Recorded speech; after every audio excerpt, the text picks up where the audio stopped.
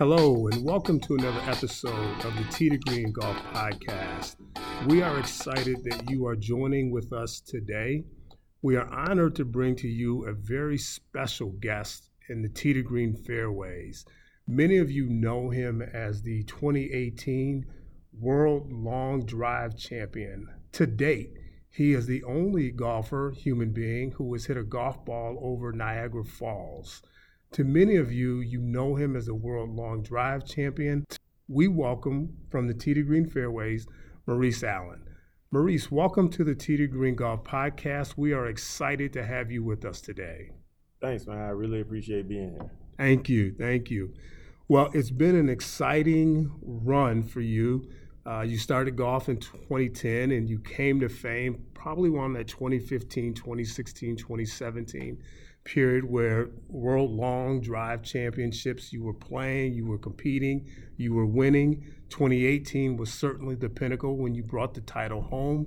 But maybe more importantly than that, you are the only person that's hit a daggone golf ball across Niagara Falls. I had a chance to watch the video, and I think your response to that was probably my response. I'm saying, damn, what was that experience like for you? Very few times in life do you have the ability to become immortal. And more so for me, I think that's what it was really all about. My brother and I, from the time we were kids, we always tell each other in parting, we don't say bye, we just tell each other be immortal. And that was the coolest part of it all. I think it was more of a spiritual and humbling experience than anything else. I think that it was something where, very few times in life do you understand that life has a bigger and greater purpose, and that was True. One of them.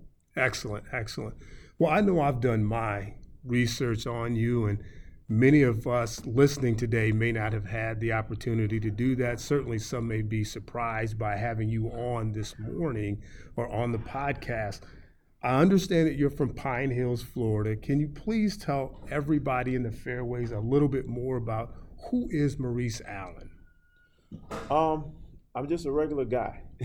Nothing to it. I mean, my grandparents and my parents were hardworking people, so that's a huge part of who I am today.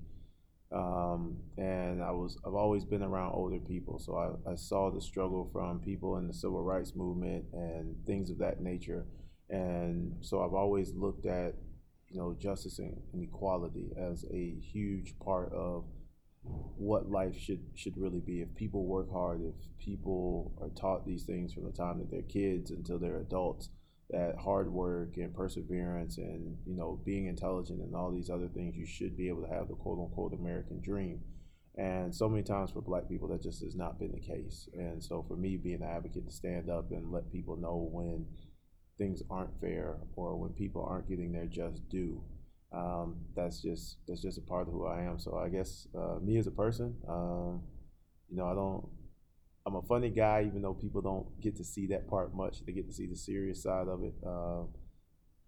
Sneaker guy, love just trying to figure out life and leave my mark. I think that's probably the most important thing, and my biggest view on life is at some point in time, we're all going to leave this earth, and what are we going to leave it? How are we going to leave it? How are we going to impact and affect change for others? How are we going to make someone else's road easier than ours was? And that part to me is extremely important. So I think two things that I want to take from that. I've had the opportunity to get to know you over the past 2 to 4 weeks during the period that we initially connected and we've worked towards this date. I've come to know you as a humble golfer, human being. I've come to know you as someone who is truly committed to the causes of those that are less fortunate. And I know collectively you just worked with Golf Digest, many of your followers, including myself, on giving to a family in need. And so when we think about leaving a legacy, what does that mean to you? And the other thing that I want to make sure that we ask is, so often we underscore the intellect of our athletes. Again, I know a little bit more about Maurice because I've done my research, but I'll ask you to expound on who is that person outside of golf? Again, I know that you were in a doctoral program prior to this journey with the golf club that you've been on. So talk to us about that and the importance that that plays in your life today. Yeah, I mean, education is key. For some reason, probably one of the biggest things that bothers me is when I look at Black people as a whole, and we always think that sports are our way out. I've never had the ability of understanding that. Even as a professional athlete, I don't think that I've gotten where I am today because of my athletic ability. I honestly believe I've gotten where I've gotten today because of my intellect more so than anything else. And when I look at people from my neighborhood or neighborhoods that look like mine, we're always trying to get a kid to bounce a ball or run faster or jump further and higher and all these other things. But, and the new coin phrase right now is being like LeBron. Well, somebody has to write LeBron's checks. So rather than struggling or striving to be like LeBron, who is an amazing athlete, great philanthropist, and all these wonderful things that LeBron does, don't get me wrong, LeBron's an amazing gentleman. But there's somebody who writes his checks. There's somebody who pays his bills. Phil Knight pays him a shoe deal with Nike, and whoever's over the Lakers and Magic, and all of these other people there's nobody on this earth who pays someone more money than they make. So we need to start getting into the understanding that in the United States, the educational system is free. And if education is free, then we all have the opportunity to learn. If we all have the opportunity to learn and get this valuable information, then technically we all have the opportunity to excel. Now, just because we decide to put our attention somewhere else, that changes our ability to excel in the classroom sometimes. Yeah, it doesn't come so easy. Absolutely. And my sense right now is that we could go on with this podcast for far longer than I've allowed myself. And I know that you're playing today in the Juneteenth event here at Bears Best in Suwanee, Georgia. So still want to, again, keep focused on the golf side, and I'm sure we'll waver away from that. How long have you been playing golf? And did you play other sports? Playing golf is weird. So I started out lawn driving. I wasn't playing golf. So for the first 2-3 years, I didn't hit anything but a driver. 2012 is kind of when I started hitting the ball. I wouldn't even call that playing golf, because to me, playing golf is physical chess. So you're thinking you plot your way around. Absolutely. Rather than just hit, and hit. A lot of people hit the ball. They don't actually play the game. True. So that part's different. Other sports, man, played tons of them. Did not play basketball, ironically. Okay. It's the only sport I didn't play. Ran track, played football, played baseball, did bobsled for a little while. Okay. Volleyball, tried cross country, but I didn't like the distance side of it. I've done so many sports, and I think that is a key part of who I am as a golfer today. People always ask me if I had focused on golf early. Could I have been on the PGA Tour right now and all these other things? And I think no, because the discipline and the work ethic that I got from other sports has helped me excel in this sport. Facts. And so again, as we are at this point, and I'm speaking to those in the tee to green fairways, there's something that I want to make sure that we capture up to this point in our time with Maurice, and that is education is free in America. And for those of you that are not aware, and Maurice has a bachelor's degree, he has a master's degree, and before he trekked down the path that has brought him to fame, he was in a doctoral program. So again, education, intellect, life experience is key. The other thing that I think we missed today that Maurice touched on is he wasn't devoted and committed to one sport. And he just mentioned the value of playing multiple sports, the discipline and the learnings from those sports, and how they have propelled him to where he is today. So I ask that those of you in the tee to green fairways, please make a mental or a physical note for that. And if you are raising children, then it's certainly an opportune time to consider that as you evolve your children's life. Great points from Maurice Allen, who some of you know as a world long drive champion. I regard him as a friend and a brother. Who inspired you to play the sport. Where did swinging the driver come from? I don't know. It was a bet. So I think my inspiration for the sport wasn't to start the sport; it was to continue in the sport. So I had a encounter with Calvin Pete. I think I met him, I don't know, 4 times. Maybe. Okay. But the last one, I was legitimately getting ready to quit the game, and my uncle made me go play at TPC Sawgrass, and I was in this fivesome, and it was probably a star-studded fivesome for most people. So it was Julius Erving, Artis Gilmore, and George Gervin, and then it was myself. And the whole time I'm riding with Julius, and I'm like, "Hey, Uncle Jay, what's going on, man? Well, I thought we had 5." He said, "Hey, don't worry about it, man. You just do what you're supposed to do." I said, "All right." So we get there to the second hole, and I'm standing over the ball, and I hear this person coming around the cart path. As they're coming around the cart path, I automatically thought it was the beverage person. But then I thought about it, I was like, Sawgrass doesn't have a beverage cart. Right. What am I thinking? Right. So, like anyone else, I get a little attitude over the ball, like, "Man, you don't see me on the tee, man? Right. Chill out, Right. relax." And I back off the ball, the cart stops, and I had one of them little moments where I was like, "Thank you," and then I went right back on the ball. And then I'm standing over the ball, and the cart goes up, or starts going up again. I'm like, "Well, God, dog, you don't see me on the tee box. Who is this? Like, who doesn't have this golf etiquette?" And lo and behold, I hear this voice, and I'll never forget it. And I heard y'all was looking for a fifth. I said, "Well, who in the hell is this?" It was Calvin Pete. Oh, nice. And Julius looked at me. He said, "Junebug, you gonna hit the ball?" I said, "Nah, I can't move my arms and my legs right now." So, right. I spent the day with him, and he watched me play the front 9. Then he left, and then he came back on hole 12, and he was like, "Hey, young man, I've seen a lot of things in this game, but promise me you'll never quit this game." Right. And I didn't shoo him off. I just said, like any kid would at the time, "All right, Mr. Pete, yeah, no problem." Right. And I remember getting out the car, and he grabbed my arm. And he said, "Nah, look me dead in my eyes and promise me you won't ever quit this game." And I stopped. I was like, "All right, he's serious. Like, he's right. super serious." Right. And I said, "Yes, sir, Mr. Pete." I stopped everything I was doing and gave him my full and undivided attention. I said, "Yes, sir, Mr. Pete.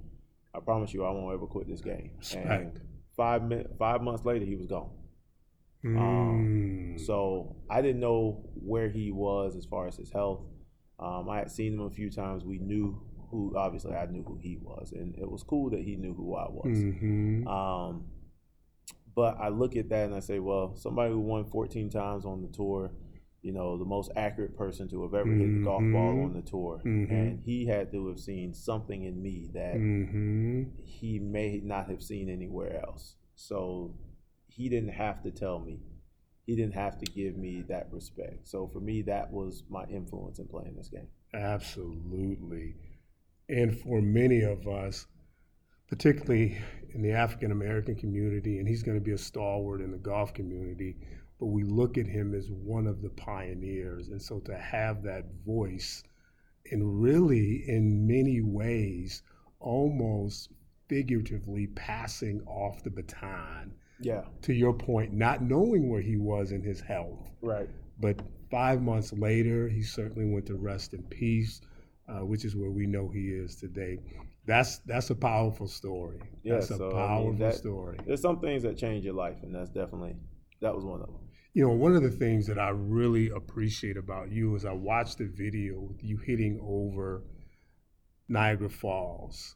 After it was done and you and the scratch team really had that moment of this really happened, you knelt on a knee and you took your hat off. Yeah. What was were you exhausted? Were you thanking those before you? Because I know that you believe and have a connection to that. What was going through your mind? And the reason I ask is I'm thinking about your interaction with Calvin Pete right now, and could that have been a moment for you? Yeah, it was one of those things. I mean, it's weird. Every time I compete, I always do 2 prayers, and it's funny. I always do one kneeling and one standing. And there was this picture of me.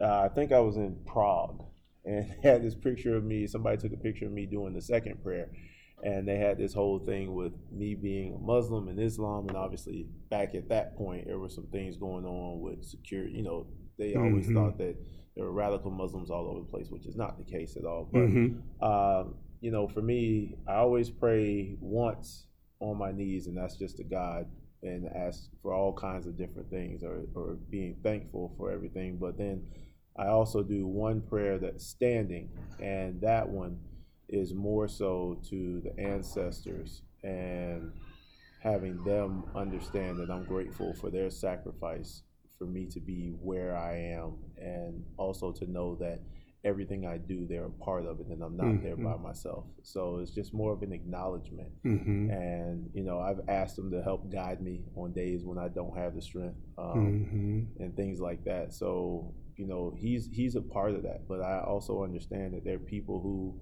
I don't know their names, people I don't know who they are, where they were. When you look at it, if you can ever find the tape, and it's been, NBC took it out pretty hard, but when I won in 2018, they asked me about winning, and I told them that I was the prayers of the slaves who were beaten and raped in the fields. And to understand that you have a connection with people that you don't know, will never meet, and things of that nature, it's a little bit different. So for me, that's a big thing. Good, very good, very good. Earlier this month, there was the next phase of your evolution and popularity as a celebrity, if you will. And that was a Golf Digest article. It provided a sense of historical wellness. Again, I talked about your humbleness and your gratitude. Talk about that article and what it meant to you. For me, the article was extremely important. You know, we live and play this game that loves to pride itself on the ability of being the quote-unquote best game in the world, and it's because it's the only game where you can call a penalty on yourself, and all these cliche things that it says. But somehow, some way, the biggest injustice has been done in the game, because there's no acknowledgement of black people at all. And we use the term minorities, and I stopped using that because minorities are accepted. Women have been accepted into the game. They've been objectified and everything else on Instagram, and they use that with, you know, and people accept that. You know, Asians are accepted in this game. You know, they're seen as a disciplined group in golf, and they're, you know, you see it with Koreans or Japanese, Thai, and all these other different groups of Asian people, and they see that and they say, hey man, these people have so much discipline, and they're accepted and they're marketed to as well.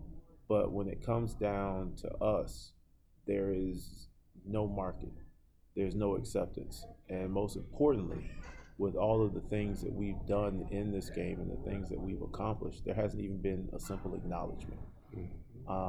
So for me, that's a huge problem. That's been a huge problem. Probably will continue to be a huge problem for the next few years, because it needs to be consistent. Everybody's celebrating Juneteenth today, but is that because they're celebrating Juneteenth, or is it because the world decided to go on an uproar and burn things? So that's, you know, in golf, I see as the leaders, because golf is, you look at your CEOs or CFOs, people on boards at all these Fortune 500, Fortune 50, Fortune 100 companies. Most of them play golf. So if they can't find a way in their personal life to be quote unquote more inclusive or more so empathetic to people's situations, then how can I expect you to do it in the business world? Very good. And I think that was a sense of that in the article. So I appreciate you expounding on that. And really the transition from that point, golf is seeing an increase in diverse children playing the sport, many aspiring to be a Maurice Allen or someone else that looks like them. What foundational inspiration are you providing to these kids? The biggest thing that I do, I work with the OMYGA, which is the Orlando Youth Minority Golf Association in Orlando. My coach is the founder of that. It was a group that was long before the first tee. He went into, you know, the Paramore area in Orlando, which is not the best area in the world. No Paramore, yeah. He built a facility right there in the middle of the hood. You know, first tee says that they're here to help quote unquote minorities, but it ain't here to help black people because they're not in our communities. There's no land in our communities to have golf courses, and there are no people who are of instruction that are giving these kids these opportunities, and there's no club manufacturers helping with, and my thing is, if you start kids with hand-me-downs, then what are we doing? What are we really telling kids that you're only second rate? It's different if you choose to get a used set that's barely used versus a set that's super used and the grooves aren't there and the grips are all messed up. There's nothing like new. Correct. And so, the constant issue that is being given on kids is they're told that they're gaining exposure. We're gaining exposure. We're giving you exposure. We're going to make your life better. And the thing I always tell these kids is that's not the case at all. It's a completely different scenario. You're gaining exposure, yes, but you're also giving exposure as well. Everything that happens is a two-way street. It's not just one person. It's not just one side. So getting people to understand their value and their worth at an early age is extremely important. Excellent. Long drive championship. I think we touched on it a little bit. How did it materialize? You go from somebody that's just hitting drivers to competing in this ultra-charged event. How did that transition take place? A lot of hard work, a lot of blood, sweat, and tears, legitimately. Was homeless for a while at one point. I just decided that I wanted to try this thing out, and especially at that time, there was one person, Jamie Sedlowski, who was making a living doing it. So I was up against the odds from day one. And there was one black person who was sprinkled in playing here and there, wasn't a member of the tour consistently. Okay. But for me, I just felt that there was something there. I remember when I was at Life University working on my doctorate, I remember telling my roommate, I was like, hey, I'm too big for this room. And he was one of my friends from college. And he was like, oh, man, yeah, we can find a bigger place, man. Ain't no problem. I was like, Dre, you ain't hearing what I'm saying, brother. I'm not saying that the square footage is too small. Just my purpose in life is too big to be stuck on this campus.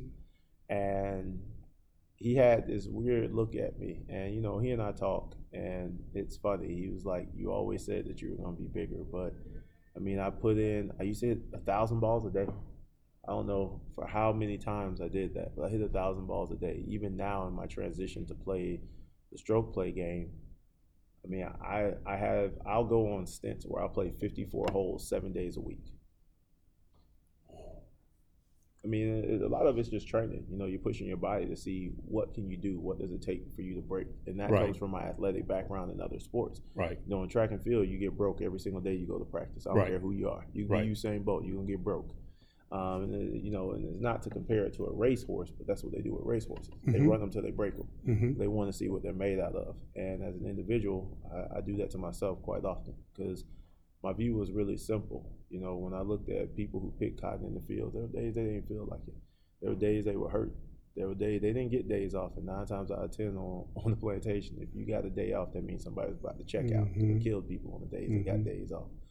So I had to find a way to push myself, and that's kind of one of the reasons why I channeled the past, because I understand that there's a strength needed in what I'm trying to do and what I'm trying to accomplish. That is, I hate to use the word supernatural, but it's much, much more in depth than just being a regular human being walking around this earth. Purpose and focus.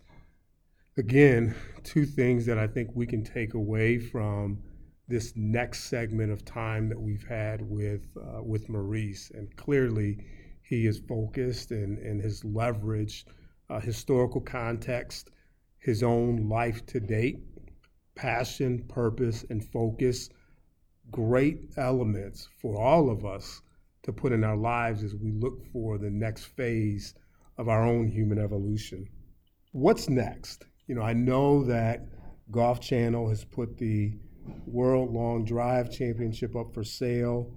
What is next for you in golf? Nothing else left, man. I gotta go talk to Miss Loretta. For y'all who don't know what that is, that's a reference from Think Like a Man. But nah, I got to get ready for the tour. So I'm just gonna be me, man. I don't know what that's gonna look like to get to the tour, but I think honestly, after the conversations I've had and the activism I've shown, if I don't attempt to try to get on the tour, it would all been for nothing. Okay. People always have that stigma of saying, well, he was just a long drive guy. He couldn't play the game. He didn't have what it takes. And, there's nobody at this standpoint in life who is, even in today's world with it trending, truly stepping up for black people on the tour and speaking out. I look at Tiger, I look at Harold, and go down the list. Nobody's done it. Nobody's really said that there's a horrible thing out there. Maybe Harold's problem is money. He's still in his early stages of his career, so stability, trying to keep sponsors happy and things of that nature. Tiger has no excuse. Tiger's got more money than he can spend in a lifetime, even if he had terrible, horrible habits. But at some point, it's got to be somebody who represents the average person that's here at this event. Unfortunately, as black people, we take a little bit of attention and we make it like it's the best thing ever, rather than truly understanding what is going on and to educate ourselves and dig down deep and see what a person's true meaning may be with the things that they're saying and the things that they're doing. And most importantly, with the things that they're doing. People talk all day long, but action is everything. So we have to get out of that something's better than nothing mentality. We definitely have to find a way to get past this thought process of, hey, he said something, oh my God, Tiger said something, we're happy Tiger said something. It's like, no, it needs to be more on did he say something that we can stand behind? Or did Harold say something we can stand behind? Did they say something that looks like something we're used to? And the answer more often than not is no. And until we have somebody who speaks for us, then there's nothing there. Excellent. I know it's early and you're in transition and the tour is your ultimate destination. What is that legacy going to look like for Maurice Allen? Legacy for me is just going to be, making things better for others. Coming up with a sense of immortality, making sure that people still remember my name long after I'm gone. That's a daily goal. That's what it's really all about. But most importantly, making sure that the people who come behind me don't have to fight the same fights that I fought. I don't believe that in a day of today marks 157 years, and we're still fighting for basic freedom. We're still trying to get people to stop waving that Confederate flag, which, if you want to wave the flag of being a loser, go for it. If you want to celebrate losing, if that's your heritage and your history is being a loser, okay. It just tells me you're going to continue to be a loser. That's really what it's all about. It's about making sure that people aren't forgotten, like Charlie Sifford, like Ted Rose, like Calvin Pete. I go down the list of them. But somehow, some way, these people are consistently being forgotten, and that just doesn't sit well with me. So, folks, we have had the pleasure of spending time with someone who is authentic, who is focused, who is committed to his future as a golfer, but also committed to his philanthropy commitments, uplifting, diversifying, and including others in the game of golf. We are honored that he has given us his time as he prepares for a weekend of golf here in the state of Georgia.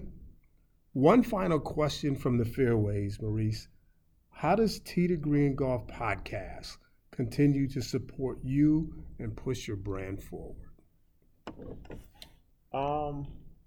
What you guys are doing now, having the ability to speak to you guys, to the people who listen to this, that's all I ever ask. The thing that I do ask for others, more so than myself, is when you hear that there's an event, go out and support. Harold Varner is out there, Joseph Bramlett's out there, Cameron Champ are out there.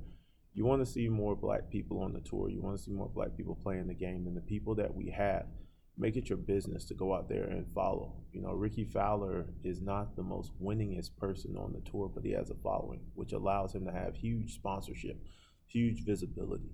And, you know, even if Cameron and Joseph and Harold aren't winning, if they had 1,000 people walking behind them, sponsors would look and say, what is it with these guys? What makes them so amazing? Why is it? And, you know, if it costs you $50, if it costs you $30 for a ticket, it's well worth it, because you may not have the money to sponsor an individual, but you do have the money to go buy tickets and help and aid in someone getting these corporate dollars, because the corporations will see value.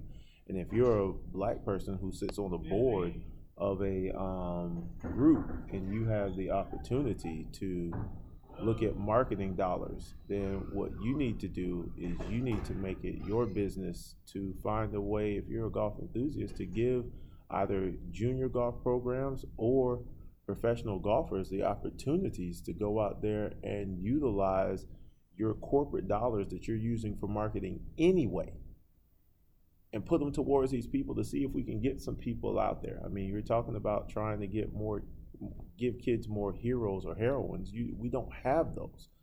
You know, there aren't enough Mariah Stackhouses. There just aren't. True. There's one. You know, there aren't enough Alexis Beltons. There's one. I can go down the list of them, but what happens if you see 10 people on each tour, 15 on each tour? And a lot of times it's finance. It's not skill that keeps us out of these things. And unfortunately, we're not doing our part. We have a lot of people in powerful positions who are still afraid to speak up and stand up. And I think now is the time. There's dollars out there. Companies are putting money towards quote unquote African American initiatives. Well, then step up and say, hey, I know some golfers. And it could be 60, it could be 70, it could be $80,000 a year, whatever it is. And also don't think that these golfers need to live in poverty through the course of their process, because the kids who are making it on the webs and all this other stuff, they have these backers. They have people who allow them to drive Mercedes and no one looks at them crazy when they ask for sponsors. When it's us looking at sponsors and you have a kid who drives a Mercedes and you're like, oh, well, he don't need no sponsor. He got a Benz. Why is that the case? Why do we only believe in abundance in church, but we don't practice it in life? And on that note, our marching orders are in place. Maurice, we are grateful for your time. We salute you. We are excited about your path going forward. And as we always say, hit it straight from tee to green.